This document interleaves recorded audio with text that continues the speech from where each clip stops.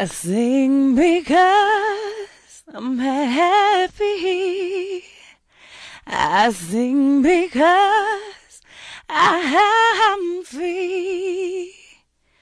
See, if only that were true. I sing because I can't cry without you. You were the only thing I knew before I could hit a note, and you was the only thing that was true before you left that note and dipped and gave me every reason to hate you. For the last couple of years, I've been trying to find you. I'm even getting a college degree to understand the things you might have gone through, but after all that, you just become another poem.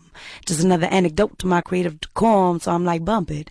Emotional treasons, irrational reasons, and new beginnings for new reasons to write. So I'm like, check it.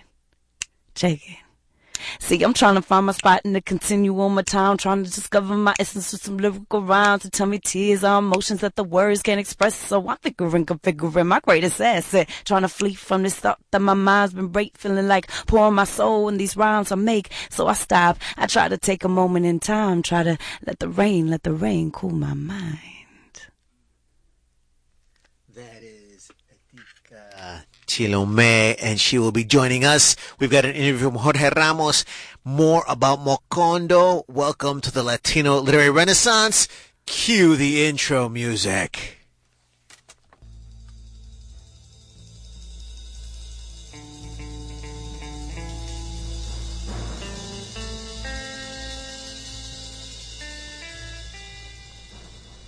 This is Nuestra Palabra, Latino writers having their say, on the air.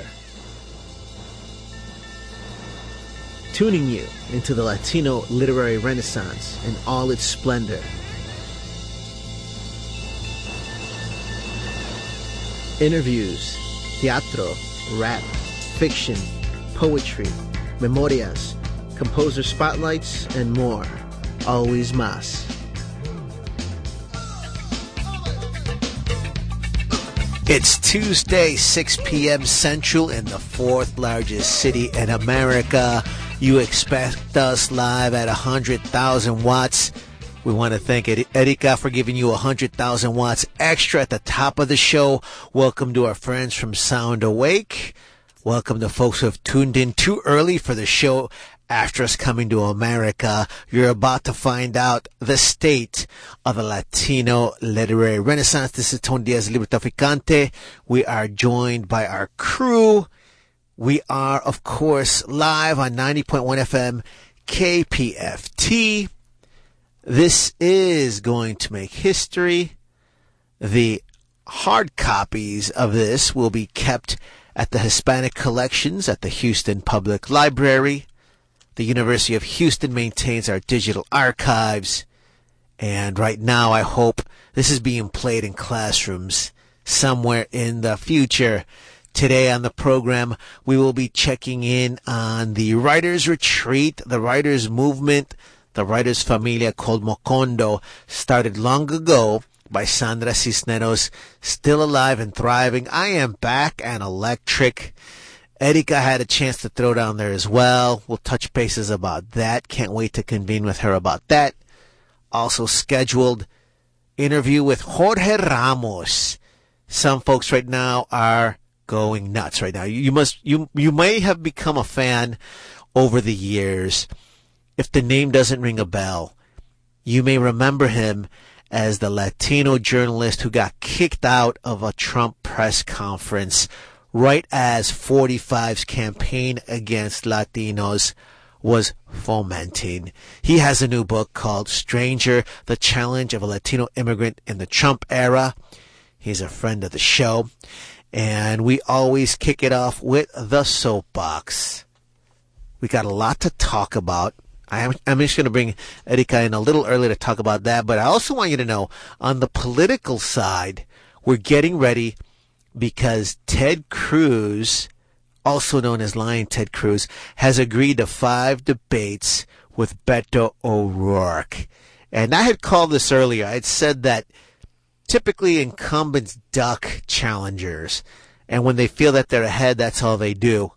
I said the day that Cruz wants debates means the day he feels vulnerable. That day is here, ladies and gentlemen. He's picked 5 dates in 5 cities, all on Friday nights. He's controlled the issues. They start in Dallas. He's doing a town hall in San Antonio. He's doing a town hall in McAllen on immigration. What was he thinking? That one is scheduled for September 14th. Maybe because he's not really Hispanic, he didn't realize he's walking into the Rio Grande Valley on the eve before Hispanic Heritage Month to talk about immigration. That is crazy. But he made up the rule. Likewise, he'll be coming to Houston as well. I forgot this is his hometown. How does it feel to be hated in your own hometown? Because I know he's not going to win Houston. He's not going to win Harris County. So I think it's hilarious that he's going to come to his hometown. And guess what, ladies and gentlemen? We must start planning the largest protest ever.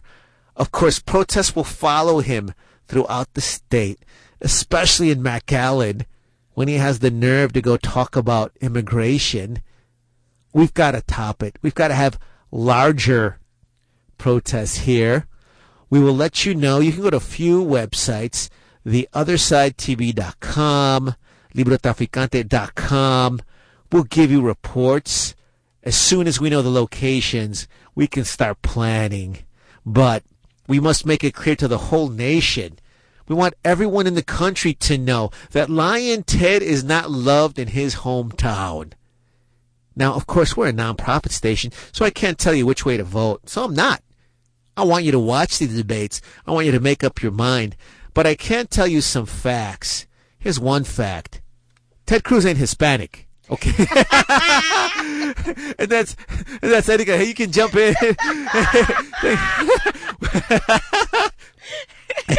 and if he is, I want him to say, I'm proud to be Latino. Right. Let him say it. Let him say it. Let him say it. Because I have not heard him say it. Have you ever heard him say that? I've heard other Republicans say it for him. ¿Verdad? Right? And they'll argue with me. And I'm like, well, this can be settled quick. All homeboy's got to do is come out and say, I'm proud to be Latino. Right. Not even in Spanish. Right. You don't even have to. You don't have to say Latino. You can say Latino. I am Latino. You know, he can do all that because what really bugs me is for him to get the benefits. There may be some folks that aren't aware, maybe, and might vote for him because they see the name Cruz. They don't know that he's a double cruiser, a double crosser, right? And again, you know, there's going to be some Latinos who are like, well, really, Tony, you don't have to vote a certain way. No, but you can't turn your back on Latinos. You can't benefit from a broken immigration system, ¿verdad? ¿Verdad? That's right. So That's right. I want to see that come out in these debates as we get ready for these 5 different cities. Now, one of those cities might change, probably the one in Lubbock, because Beto wants one in his home turf. But we're still waiting to get the finalized dates and times. We will keep you posted. I want to make sure that you know about another event as well that has to do with important issues for the community. We need to put Houston Latino art on the map. We're going to have a kickoff event Wednesday, August 29th. 6 p.m. at City Hall in the Legacy Room, which is 901 Bagby. The zip code is 77002. Parking is a challenge. But we do want to kick off different events. We want to put Houston Latino art on the map. If you are an artist, if you know artists, if you are a formal Latino arts organization, if you want to become one, if you're an informal arts organization, show up. We're going to come up with ways for you to become an ambassador for Latino art in your community. And the day of our community being underrepresented in funding is over. That's right. ¿Verdad? It's our time. Okay? And I'm going to say one last thing about this, too. When we said that Arizona's ban of Mexican American Studies would be overturned, people thought we were crazy, ¿verdad? That's crazy talk. To think that a community that doesn't have capital, that is seen as not interested in education, that they could overturn that racist law was overturned. When we said Texas would implement Mexican American Studies, people thought never going to happen. It happened. I'm telling you right now, the Latino community is at least 40% it will be at least 50% if we're undercounted at the next census. We do not get that same amount of arts funding. Hear me now, that will change. More about that later, because now I want to get to the cultural capital. We have a little time right now before we get to the Jorge Ramos interview. Erika, right now I'm going to talk to you as an intellectual. I want to talk about the beautiful cultural capital of Macondo. Oh my goodness. That was wonderful. Yes. And it was my first year at Macondo. Here I am, this young emerging writer and arts activist in Dallas. I'm based in Dallas. And I get to hear the wealth. Sandra Cisneros came this year after a hiatus of Macondo. I think it was a year or two that they didn't have it. And to hear all the elders kind of stand up and say, I mean, you could just feel it in the room. This is a movement that doesn't come just from the intellectual pursuit of artists. It comes from the spiritual responsibility that we have to our ancestors, to our future generations, to provide a safe space in the midst of this craziness, in the midst of this country, to say our stories are our sacred wealth. Our stories are our resource in the fight against all of this craziness. That the history of this country has nurtured and grown, and so we have too. So we have too nurtured and grown these spaces like Macondo, to arm ourselves, to nurture ourselves, to allow us to see clearly. And you made a point of Ted Cruz. It's like some people might vote for him because his last name is Cruz. I mean, in my mind, as a storyteller, as a historian, because I think that one of the sisters at Macondo said, she said, our fiction writers and our poets are historians. That's because they're, in these institutions where his story, right? and his as being a white man's story are not a true representation of who we are. Who we are is represented in the spirit of the cultural creators, culture bearers of our people. And so, as people who are keeping these stories, I'm thinking, man, our people don't understand how a man like Ted could have his last name like Cruz. And we're not remembering in the legacy of this country and the legacy of colonialism why a lot of us have names like Cruz and can do things like endorse genocide, endorse, cultural erasure, endorse, white supremacy. And that is our responsibility as the story keepers to continue reminding us we have a story and a narrative that is not being told, and we need to continue investing in places where we're bubbling up all of those arms for us to arm our people and our children and our elders and everyone. So, it's important. It's important. Macondo was a magical place in the legacy of the name. It was a place where I felt affirmed and loved, and I'm in this room with all these badass, accomplished writers of all ages and generations, where there's no ego. There's no, hey, I have 3 more books than you do. And maybe there was, and I didn't see it, but I didn't feel it at all. That's a great point, though, because you're right. I mean, they walk the talk they talk the talk and walk the walk of social justice. Because you're right. I mean, there's some folks like Reggie, who is nationally published, down to earth. I mean, this man. Okay, I'm gonna shout out to Reggie in a big way, in a huge way. Okay, day 3, it took a lot of resource and community support. I want to shout out to everyone who gave money to my GoFundMe to even get me to Macondo, right? And there were so many people, including Jose, who's here in the studio, who gave money, gave me little lunch money so I could make it down. And day 3, I was hurting for money, and we were out, and everybody wanted to, and I was like, man, what should I do? Should I, spend the little money I have? And he came up to me, handed me money, handed me $10, and was like, get what you need.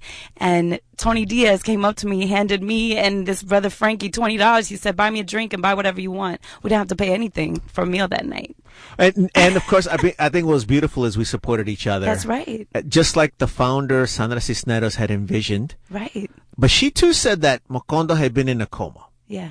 So I think what was beautiful is that it really was a magical workshop this year. Yeah, because we believed, we revived that spirit and affirmed. Everyone was affirmed in the sense of this place is needed. And folks from all over Minnesota. Muchos de Califas. Yeah, for real. But Cali's represented in a big way, man. But they were awesome. They really were. And so, yeah, we had each other's back. I tell that story because it was so heartfelt for me knowing that we know the importance of that space. So we're going to be family and community. Exactly. We're going to treat each other like you need something, I got you.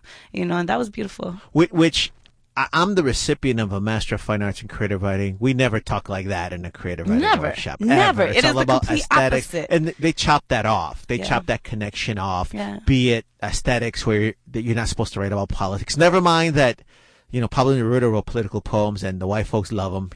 All of a sudden you write your political poems like, I don't think so. That's a little. Why is it so political? Yeah. And then on top of it too, where it seems that the further you get into the mainstream academic institution, you're encouraged and rewarded to separate yourself from the community. I'm not knocking the folks who do it because we're not taught otherwise. Yeah, that's right. But I want our writers to know that when you're lost and abandoned by those systems, that's what they did to you. Right. And Sandra's a great example of someone that has not forgotten that. Yeah. Now, for folks that are like, I wish they'd stop talking about it because I'm jealous now. Next year, it's back. Right. MacondowRiters.com. That's right. There will be a call for submissions. Applications. And you do then have to apply. This is, it's important for us to also recognize, that if we're going to put that much work to go to a white institution and get an MFA, let's put our best foot forward to show, hey, I'm here. I want to be here. Aquí estoy. I want to show up. And it's a simple application. It's not too extensively out of the way from what we're already, taught to do. And I encourage everyone to apply. Even if you don't get in, continue applying, because that's the other part to learn from. Yeah, absolutely. And you do want to, there are opportunities at Macondo always, and from Maicatel always this year certainly, that they're open to the public seminars, open to the public opportunities to, like Sandra Cisneros read this year, for you to come and convivir and be a part of the community and get to know people. And of course, it's once you get to know your family gets to know you, and you're able to apply and try again, so I encourage everyone. And it's such an honor to have it in Texas, in San Antonio. ¿Verdad? Y ese raíz, that it comes from here. It comes at a time and a place so appropriate, It's we need the stories of Texas to continue being told and nurtured, of the Southwest, of our gente. So. And I'm going to add 3 things, and then we can chat more or move on. I'm going to look into the studio, make sure we have the next interview ready to go in a little bit. Okay, we will get to that as planned, but I want to say three quick things. One, Macondo is not a 501c3 nonprofit. In other words, that is cultural capital from our community. Yeah, so straight up. No funding, no grants Straight from up. anybody. Right. And here's the other thing. Everything you just described is powerful and valuable. None of that is recognized by a granting institution. That's the situation we're in. Right. ¿Verdad?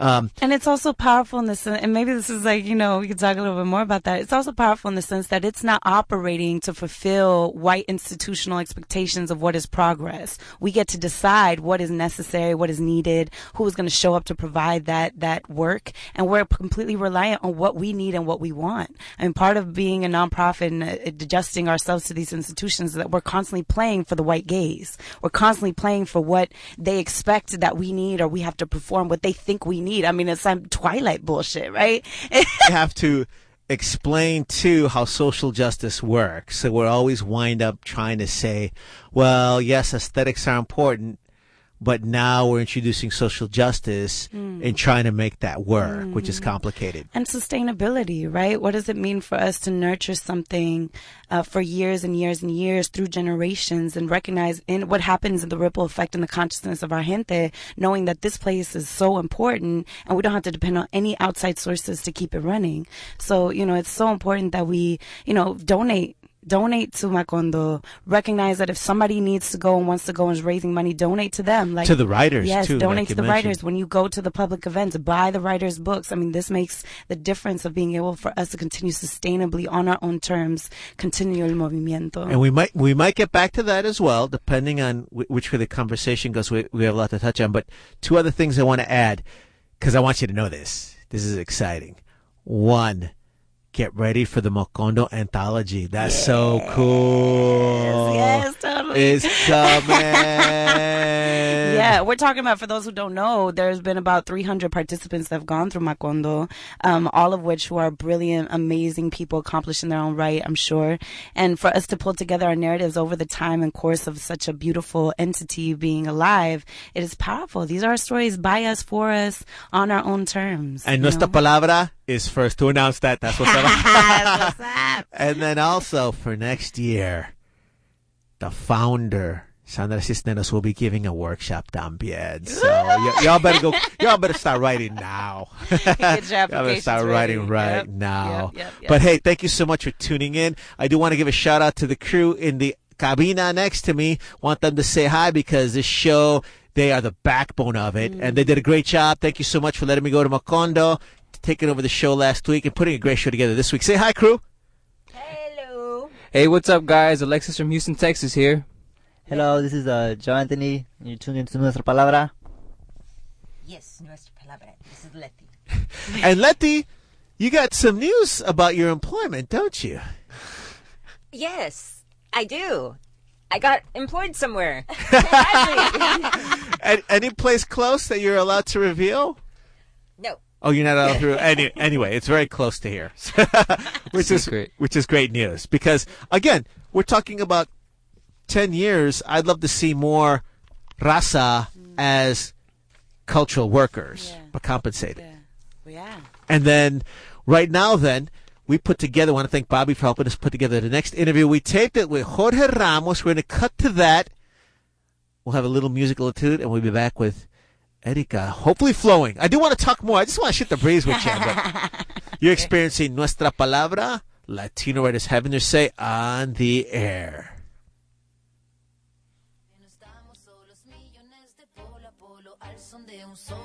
Marcharemos con el tono, con la convicción que basta de robo. Tu estado de control, tu trono podrido de oro, tu política y tu riqueza y tu tesoro. No, la hora sonó, no permitiremos más tu doctrina del shock. La hora sonó, doctrina del shock. La hora sonó, doctrina del shock.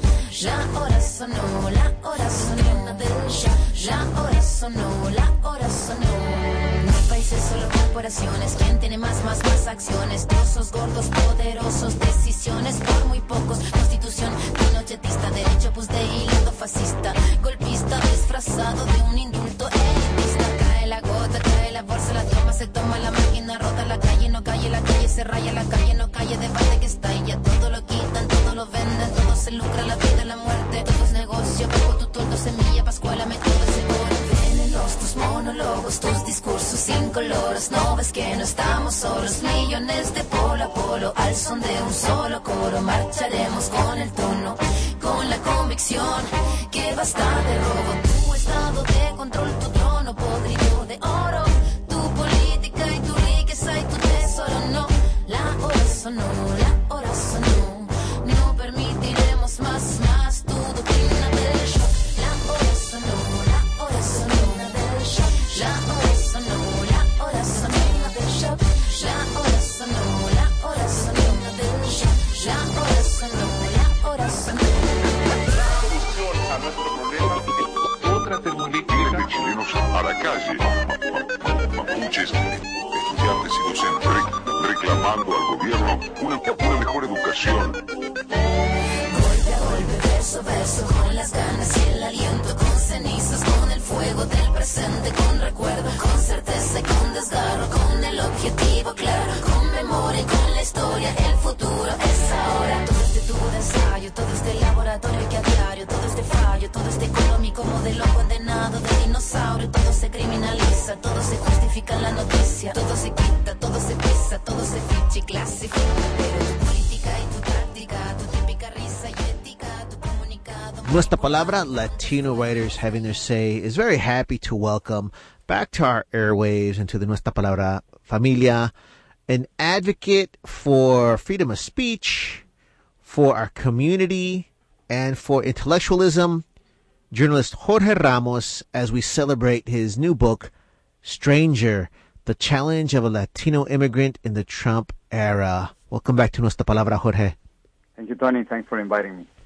And congratulations on another book. And I think right now, more than ever, it's so important for America to imagine us as intellectuals. So I've always admired that even though you're on television, which is the medium of our time, you still gave time to books and literature, not just writing them or promoting them. How important do you think it is for this book to come out at this time? You know, it's a story that needed to be told. I think people have seen that video a few years ago when I went to a press conference and confronted then candidate Donald Trump, and he ejected me with a bodyguard from a press conference. That I never thought something like that would have happened in the United States. I could have thought it could have been in another country, but not in the United States. And so that's precisely the story that I wanted to tell. And since then,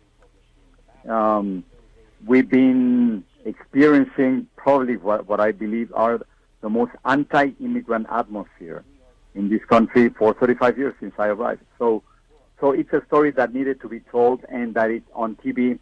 It's almost impossible, Tony, to tell. That's a great point. And on top of it, too, we really appreciate you having been involved with Nuestra Palabra for a long time. We just had a 20th anniversary, and we've got pictures. No, gracias. We've got pictures on our website when you've joined us for different occasions over several years. And I only bring it up, too, because, of course, when Donald Trump kicked you out of that press conference, and I think, as you're alluding to, stepped on freedom of the press, and, I think, too, that was, also because you were Latino. I always thought we'd keep progressing, and because of your commitment to our community, I figured you'd keep writing, but I figured we would enter a golden era. Like you mentioned, I didn't think we would get to the point where the civil rights advances for Latinos would have gone backwards. What do you think the mood is nationally for Latinos? Because it seems like from Texas, at least, this is a moment where at the community level there are successes, but you mentioned some of these anti-immigrant sentiments. What do you see on a national scale? It's really interesting what you're saying, Tony, because I think many people believed that by electing Barack Obama to the presidency, that somehow the country had done something historical, and that cases of racism and discrimination that have been so prevalent in our history would end, or at least would diminish significantly. And then came Donald Trump, and everything changed. I never expected that this country would elect a candidate who made racist remarks. To say that Mexican immigrants are criminals and rapists, that's a racist remark. To say that a Judge Gonzalo Curiel cannot do his job simply because of his Mexican heritage, that's a racist remark. Man. To say that people from Haiti and certain African countries come from asshole countries, that's a racist remark. And I never expected that a candidate like that could make it to the White House. But that's exactly what happened. So this is not progress. But what we are learning, Tony, is that history is not linear. History goes in many different directions. And I think right now we are living one of the most difficult moments for immigrants, for Latinos, for minorities in this country. And I truly believe that among some of the people who voted for Donald Trump, it is not to make America great again, but it is trying to make America white again. Go back to 1965 when about 80% of the population were non-Hispanic white. So I think we're living a very difficult moment, and it is up to us to denounce it, to resist it, and to make sure that this is not something that we're going to be seeing in a few years from now. We're very happy to be chatting with Jorge Ramos about his new book, Stranger, The Challenge of a Latino Immigrant in the Trump Era.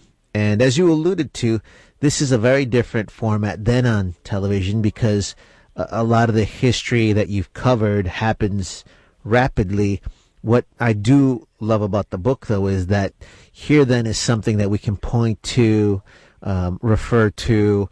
I do have a couple of quotes that I want to directly bear in on because there's a lot to pick from, but I do like that then we have a place for people to cite for reports and other types of discussions. But you've written several books. What is it about the genre of the book that is very different from the television? I think it may seem obvious to some folks, but I really do appreciate that you are at the top level of both.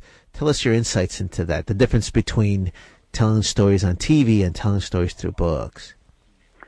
Let's just begin with the duration. I mean, when I read something on TV or when I present a report, 2 minutes maybe, maybe a minute and a half.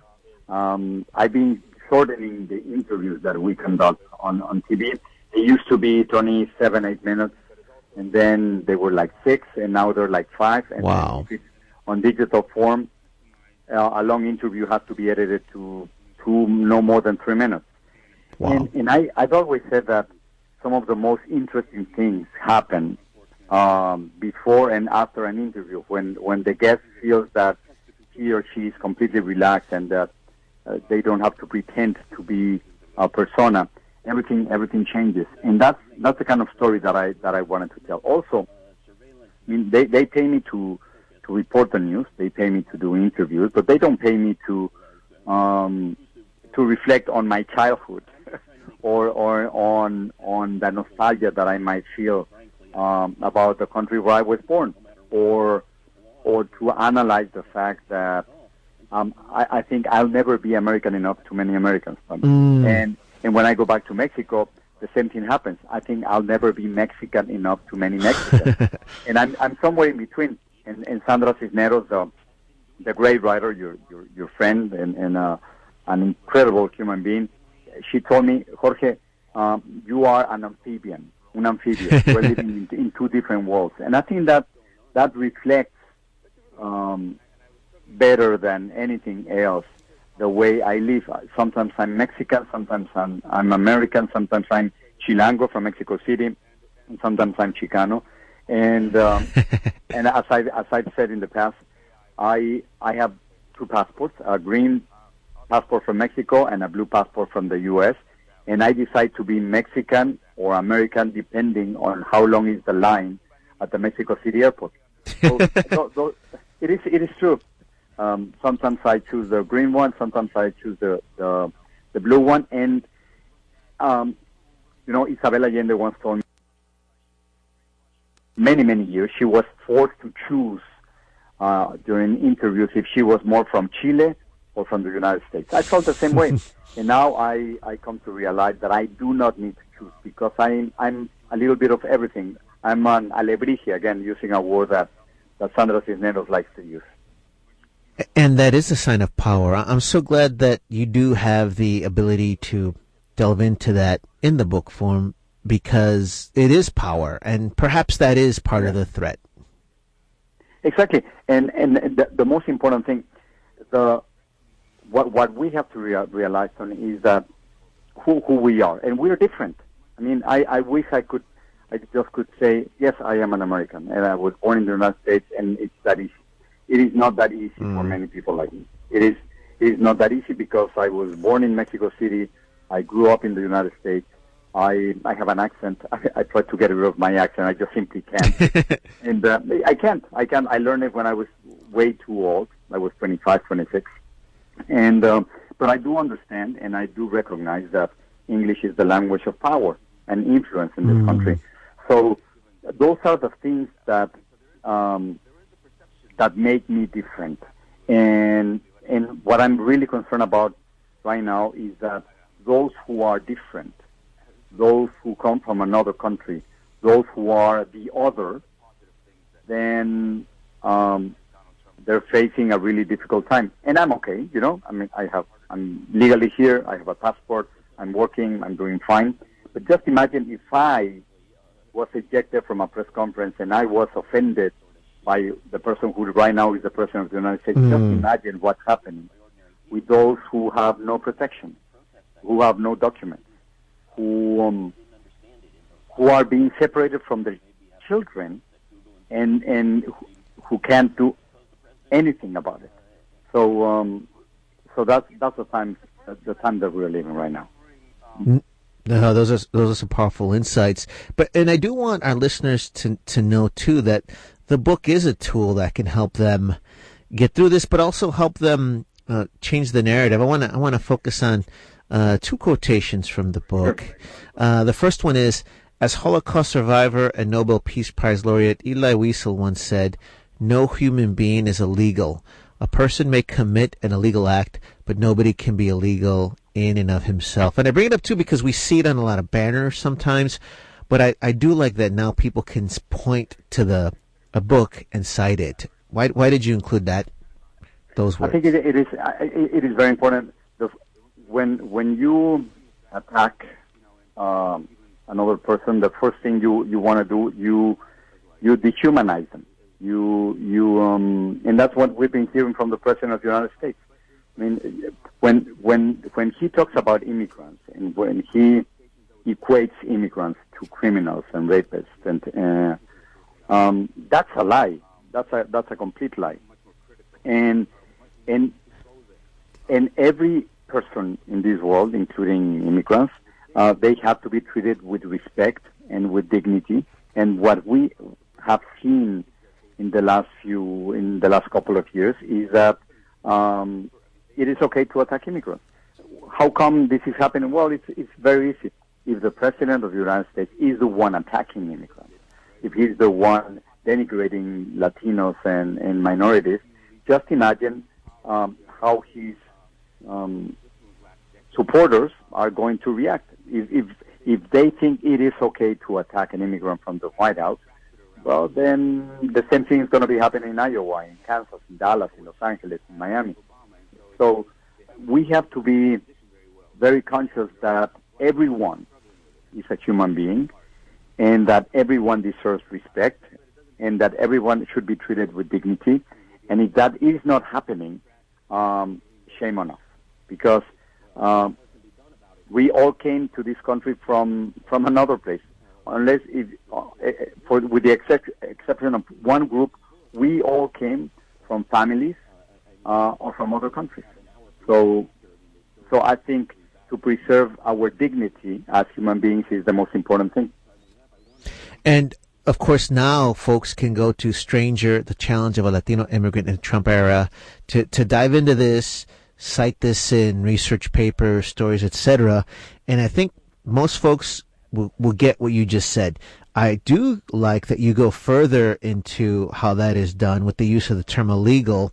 And here's another quotation that I wanted folks to pay attention to, and you can connect the dots for us. But I love when you write, illegal is used to refer to people who don't have their papers in order, but it's never applied to the people or companies who hire them.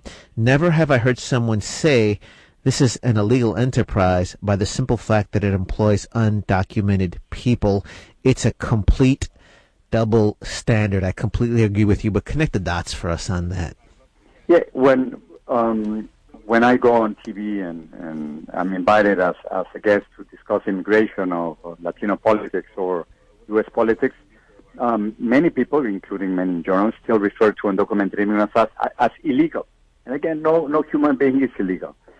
But the double standard is really in front of us. When we talk about the American companies, thousands of American companies who hire undocumented immigrants, and the millions of U.S. citizens who benefit from their work, I never say, well, here's an illegal U.S. citizen.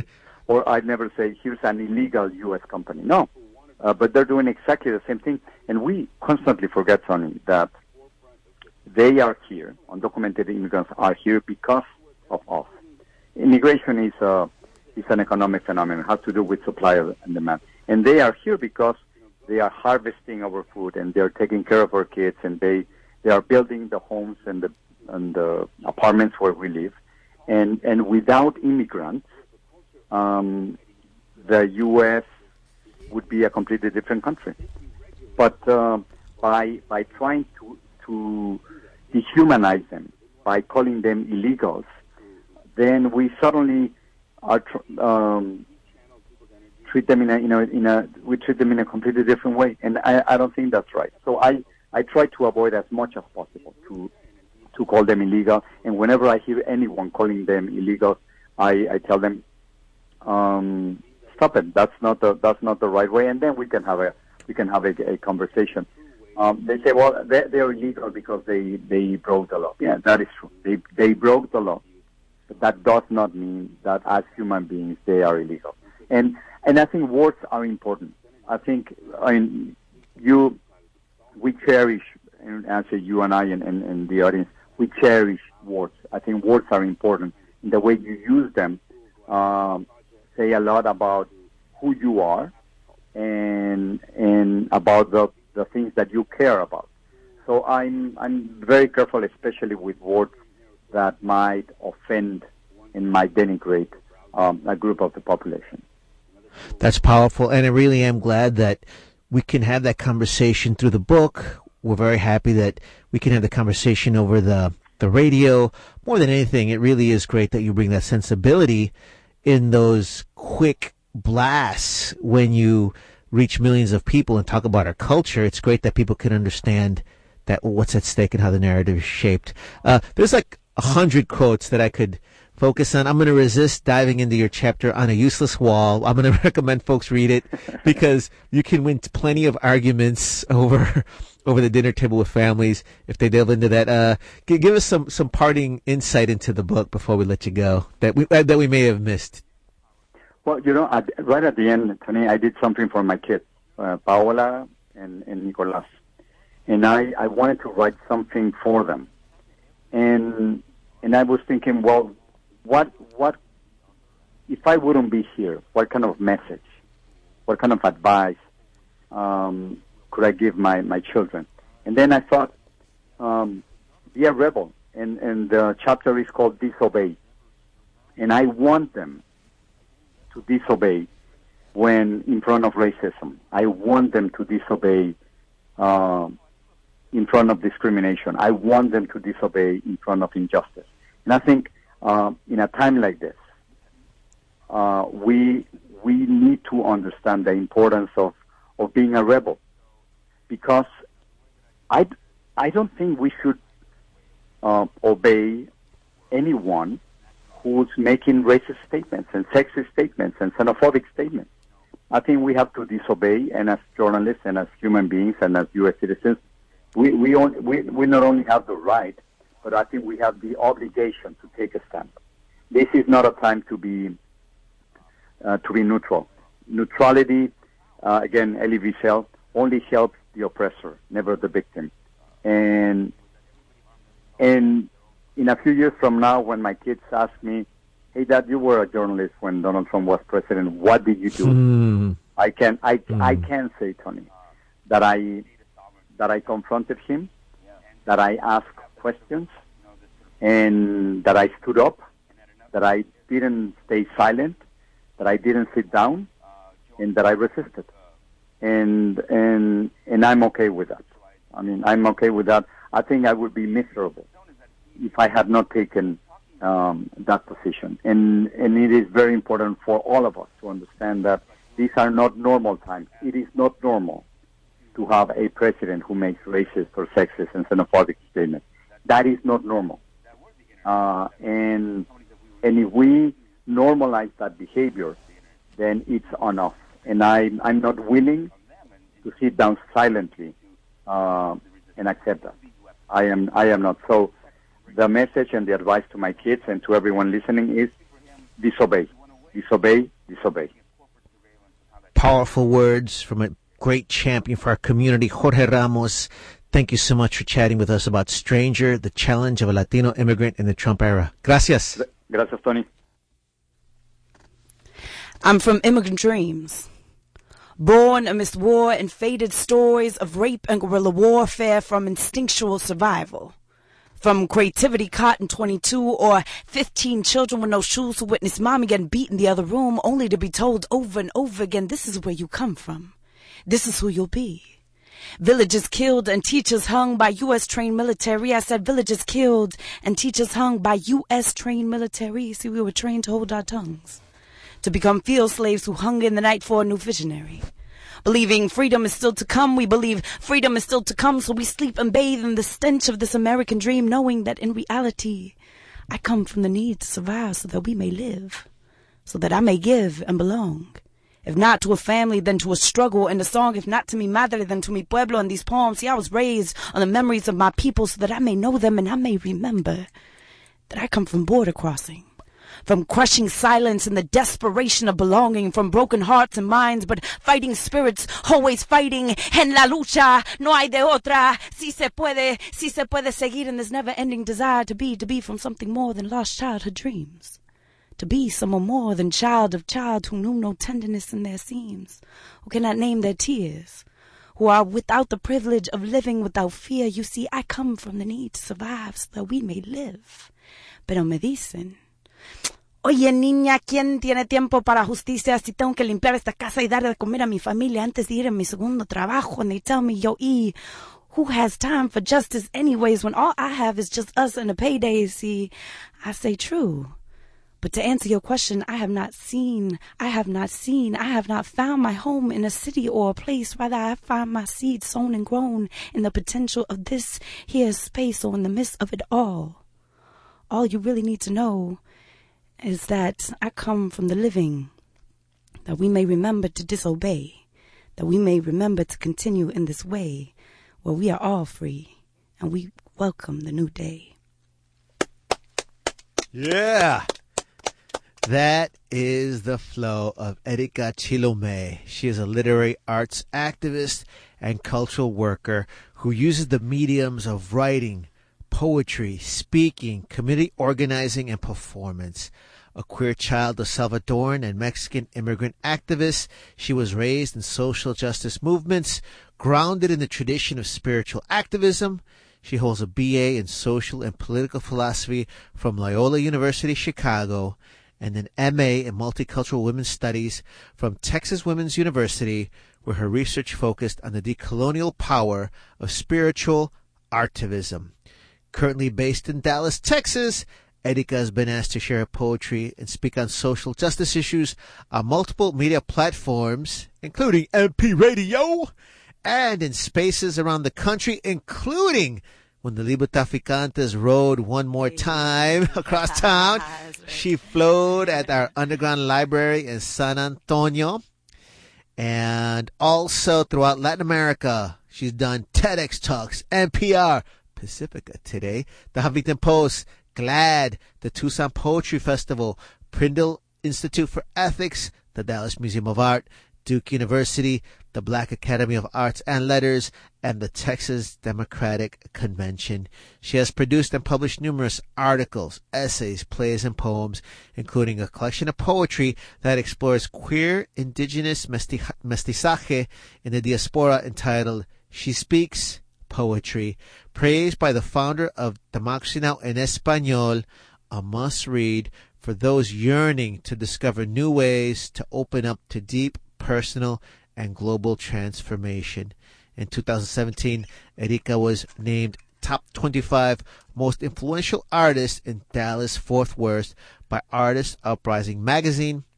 Most recently, inspired by her years of work within indigenous communities, she has co-written an indigenous futurism play that engages non-traditional forms of sci-fi and theater, by placing at the forefront women of color, visions for alternative futures. It made its world premiere, and we're a little jealous, April 14th, 2018, in that other city, Dallas, Dallas, Texas. Why you hate it so much? I guess we gotta love. I guess we don't love. That's fine. Where Earth Meets the Sky is a theatrical performance that calls us to examine our human relationship to the earth, to each other, and to a present and past that is steeped in systematic and global violence. blessed to have you here, especially after Macondo. Thank you for flowing right after Jorge Ramos también. It was an honor. I mean, Jorge Ramos, what a champion of our stories, of our realities. I mean, beyond him being good looking, I mean, it's like, I had to put that in Sorry, there. it's radio. We can't tell. No one can tell that. No one can tell when you look him up. But, you know, I remember I was telling Tony that, like, you know, one of the first resources that I put my hands to when I was 13 years old was one of his earlier So what books. grade were you in? I was in 8th grade. So 8th grade, here comes the book. Here comes out. the book, Which The Other which Face one? of America. And you wound up writing about it And for a research paper. for a research paper. And in let's social pause there. studies. Let's pause there because supposedly that's what we want, the Right. youth to embrace That's right. literature. Supposedly, too, that's what our community is accused of, is not being interested. Here you are, all over it. Tell us All over more. it. I write this beautiful paper. I'm still so proud of that 8th grade paper. I mean, that was kind of one of the beginnings of that, when I knew I needed Oh, no to kidding. write. When I knew I needed to wow. write. When I knew I needed to write intentionally about what was happening to my family and my community. And what happened after I turned in this amazing piece of literature made by my young, fiery mind, connected and relevant and critical at that time and still relevant, the teacher accused me of plagiarism. No kidding. Oh, The teacher my. accused me of plagiarizing because there was no way that I could, as this brown mujer. After class, everyone may go except you, Yes, exactly. because this appears too advanced That's to right. not be plagiarized. That's right. That's right. I mean, it says That's a lot terrible. about how the educational system sees young people, about our inability, assuming our inability to make connections critically. Well, and of we're what profiled the living. wrong ways all the time. So are we lazy? Right. You know, Right. or do we not care about education? We're not have the capacity to be intellectual. To and when understand we are, what Jorge said. perhaps we cheated. And go back, I mean, Stand and Deliver talks Yeah, about that. right. Lorna de Cervantes, actually go Google her during the Liberty African Caravan talking about Right. an administrator saying you can't go to college. And here you are testifying to that. right, How right. did you overcome that? I mean, because I can imagine that happens throughout the educational Of course, system. and it happened to and me kids are numerous crushed. times. Numerous in college, times. my first semester in college, I tell this story all De the time. verdad. So I ended up graduating from school in the hood, and you know our education systems fail us, man. You know, as promising as I was, as wanting to be a writer, etc., etc., I was like, you know, was not prepared to write at college level. I get to college, I write all these papers. I'm getting like, you know, they're not flunking me because they like me, and they're like, but then I go to the writing center that whole semester. I'm busting my butt to like learn how to write competently and to the level that this institution is telling us we should be performing. And all three of those professors accused me of plagiarism because I was able to get better at my craft and get better at. So it was like this constant affirmation that I was never going to be perceived. Obviously, the teaching I'm doing for you has never worked this well. I mean, self-deprecating, So right? You've got to be cheating. I mean, I never fixed anybody's writing this much. I mean, I wish that was the assumption. My innate impulse and intuition was that this was racism. This was a clear, you know, a direct kind of insult, not on the institution, not to themselves, onto me. And how did you overcome that? Unfortunately, I never wrote well enough to draw the attention. I mean- but so how do you get past that? Because I'm trying to make light of it because you are outspoken, so you're a powerful performer. If you don't believe me, many people applied to Macondo, yeah. and I think we should talk about that Yeah, too, we should. because as communities too, there's so much talent, but we want to aspire to meet that criteria, because that is an arena where it's not going to be graded or judged based on all this discriminatory tactics that kept us out, because they do love social justice. Yeah. However, we can't say instances where that was Yeah. not the case. How did you get through that? I mean, what did you tell yourself? I mean, honestly, and I write a little bit about this, I knew that I had the capacity to be a storyteller because hip hop told me so. Because hip hop, as this cultural movement, as this freedom music that was around me and was an accessible literary form of art, you know, it was a literary art form that's told me that I had a place, that my stories had a place. Man. And so it's important for us to recognize within the literary world that, like, you know, hip hop MCs were people that affirmed little kids like me to be able to and write. took language and turned it upside down in ways Absolutely. we're used to seeing the world upside down, but in ways that said, no, the language playing games with you. You can sentence yourself to That's this right. or the sentence can That's sentence to right. that. I love That's it. right. I love it. And then also recognizing like these institutions were not for me. The more radical and woke I became in terms of like understanding the history of these institutions, the education system in this country, I knew that I was never going to fit in. So I needed to find validation outside of that reality. You know what though? That was spoken word poetry. I'm about to say. Yeah, that was I spoken word poetry. about to say we control the mic right now, so I'm gonna stop the knowledge. You're giving away too much knowledge, and we only got about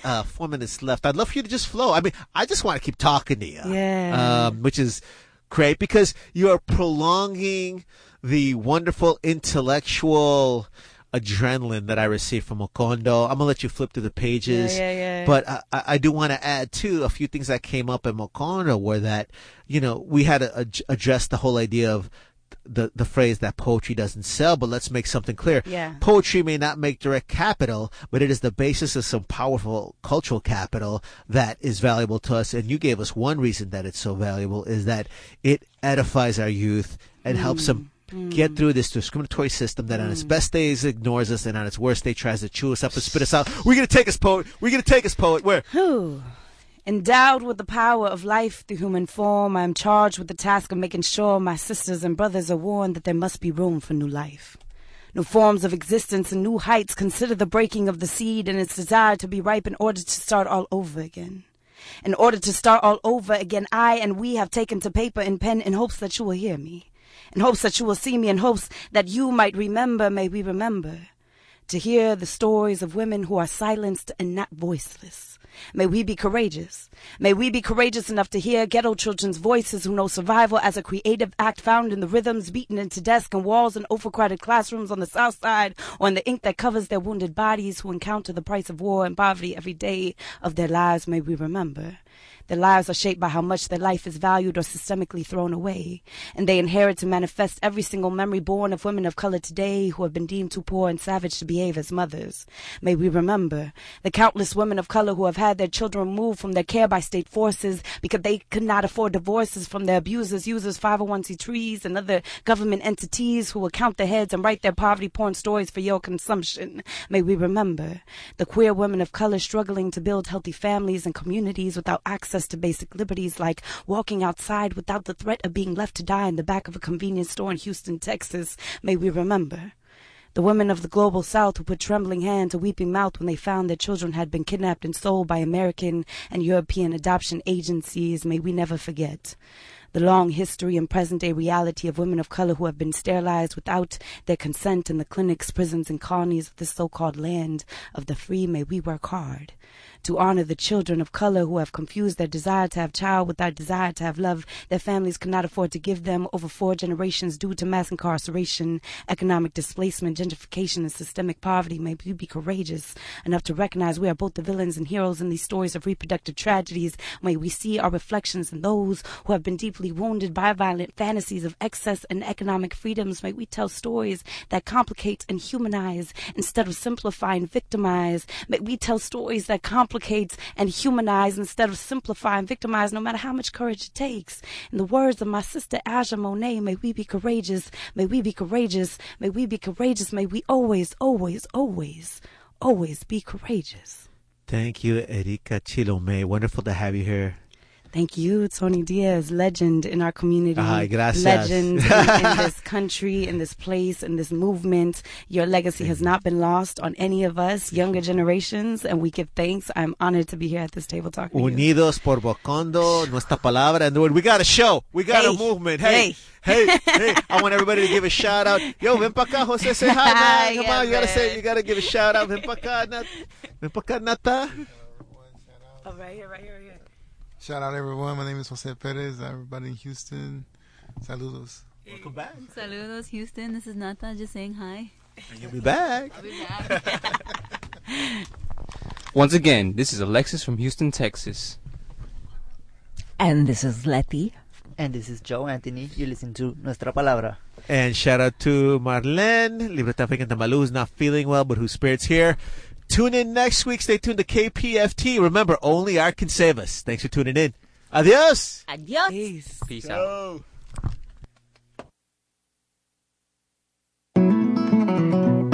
Thousands of you have heeded the call, but there's always room for more. You can find KPFT on Facebook, Twitter, Instagram, and YouTube. From our latest updates to funny videos, contests, news, and more, you can find us anytime, day or night. We're at KPFT Houston on Facebook, Twitter, Instagram, and YouTube. We'd love to give you the latest. Plus, you're already on Facebook. Why not get behind the scenes of Houston's leader for independent music, arts, ideas, and culture right now? Again, find us at KPFT Houston on Facebook, Twitter, Instagram, and YouTube. See you there.